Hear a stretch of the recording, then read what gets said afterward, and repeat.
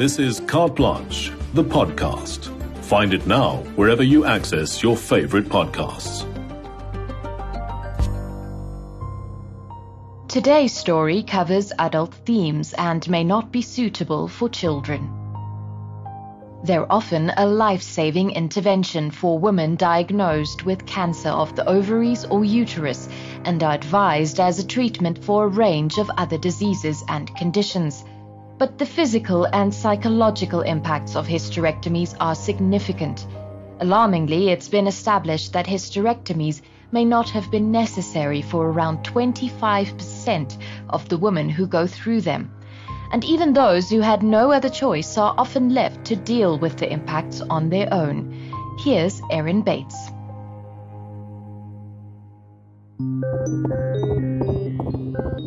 The womb, the starting point of life for all of us.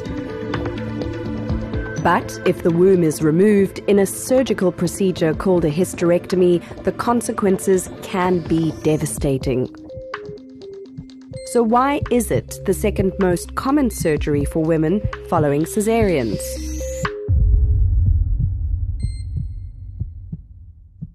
Hysterectomies can be vital interventions where medical emergencies call for them. But shockingly, sometimes they're done unnecessarily. So, when is it essential and when can you ask your doctor for alternative treatments? When a woman has abnormal bleeding, uterine prolapse, fibroids, or cancer, doctors most often recommend a hysterectomy. But research now suggests that as many as 1 in 5 may be unnecessary. When the surgery goes even further, removing the uterus, cervix, part of the vagina, that's a radical hysterectomy.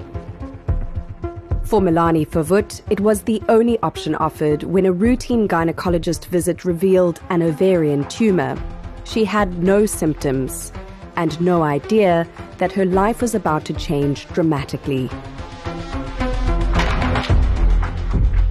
It felt like, my world just froze. Originally, I was told there's 70 to 80% chance that it would be cancer. It was only after surgery that she discovered her tumor had in fact been benign. The doctor had asked permission to take photographs of what they took out and showed it to me, and I looked at it a few nights after the operation. And it really upset me, to see my uterus, my cervix, my ovaries, and on the one side, this huge growth. But to think that that was, where my children were conceived in, grew in, and then were later born. Melanie was not prepared for the difficult recovery process, and she found there was little support available. So painful, so painful. I've had many sort of medical things done, and I've had 2 caesareans. Nothing can compare to the incredible invasion and the pain that you experience. Like most women, Melanie was told she'd recover in 4 to 6 weeks. But that turned into a gruelling 6-month ordeal and an emotional roller coaster. So, in that mix of emotions, where does anger and rage fit in? The surgeon said to me in hospital that one of the side effects of a radical hysterectomy can be a complete loss of libido, and I flew into him and said, yes, if this was a man, if I was a man, you'd never say that so glibly.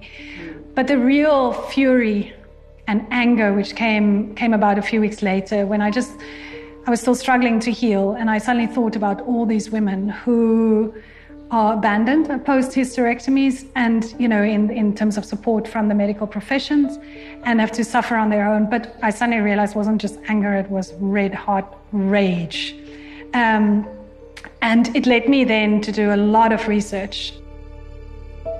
Melanie came to the disturbing conclusion that when it comes to cancer in women, far less research money goes to those that affect older women.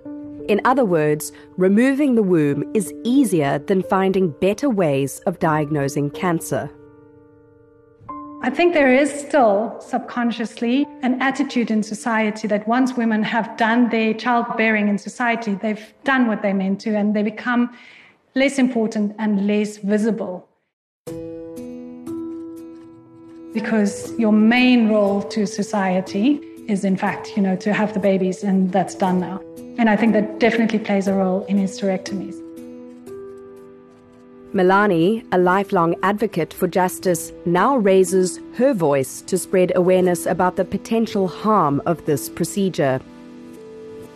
Gynecologist Dr. Stephanie Hintz says there is sometimes only one way to diagnose ovarian cancer, and that's doing a hysterectomy and removing the ovaries. But that also means you overtreat it sometimes. 30 to 40% of hysterectomies are done for fibroids and menorrhagia, which is heavy periods. Now, there are plenty other options. So, if surgery to remove the uterus can be avoided, it should be. When would you say a hysterectomy is either reckless or simply unnecessary? Yeah, it's relatively simple. If there are other valid, equally effective alternatives, you shouldn't operate. There are no statistics in South Africa on the rate of women sent for hysterectomies. In the United States, 1 in 4 will have one before the age of 55. An absolute necessity is really only given in 2 particular instances. You must remember that most hysterectomies are done for quality of life, okay? And quality of life is the definition of the patient. It's not the definition of the doctor. So if you are inefficient and severely anemic, then it's a medical problem. So the absolute sort of necessities are life-saving surgeries. But even where a hysterectomy is still called for, the toll taken can be severe and unexpected. Menopause, the natural process in which a woman's menstrual cycle ends and fertility declines, generally starts between the ages of 45 and 55, and sometimes takes years. But removing the ovaries immediately triggers menopause. Now, surgical menopause ain't nice because you're basically dropping your hormone levels to 0 in 24 hours. And it's a process which otherwise is stretched out over years and years. That's what happened to Jean van Zyl, diagnosed with cervical cancer, who underwent a radical hysterectomy that triggered menopause at the age of 43.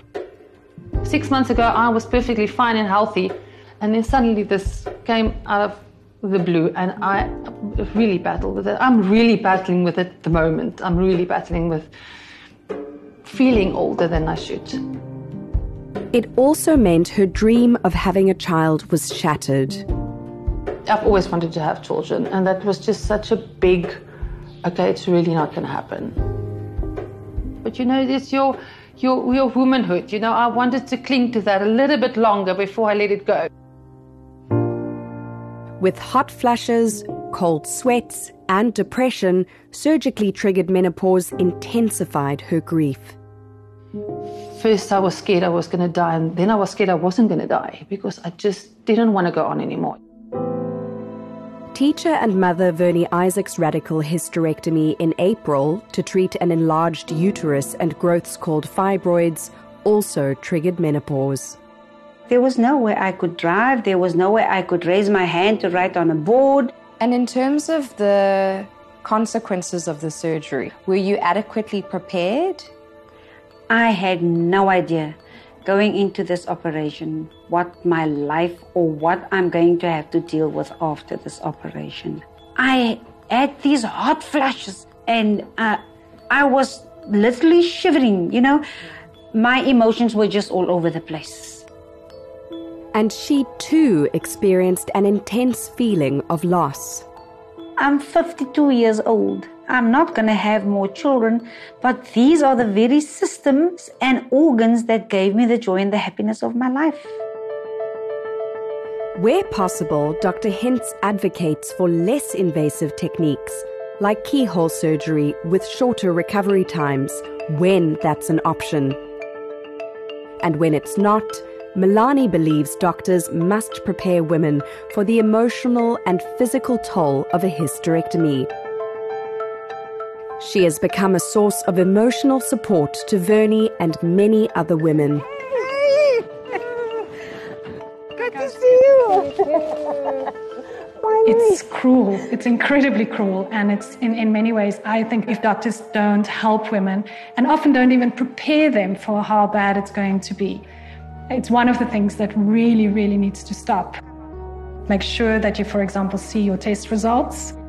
Do not let doctors fob you off. Make sure that you feel empowered and strong when you go into your medical journey.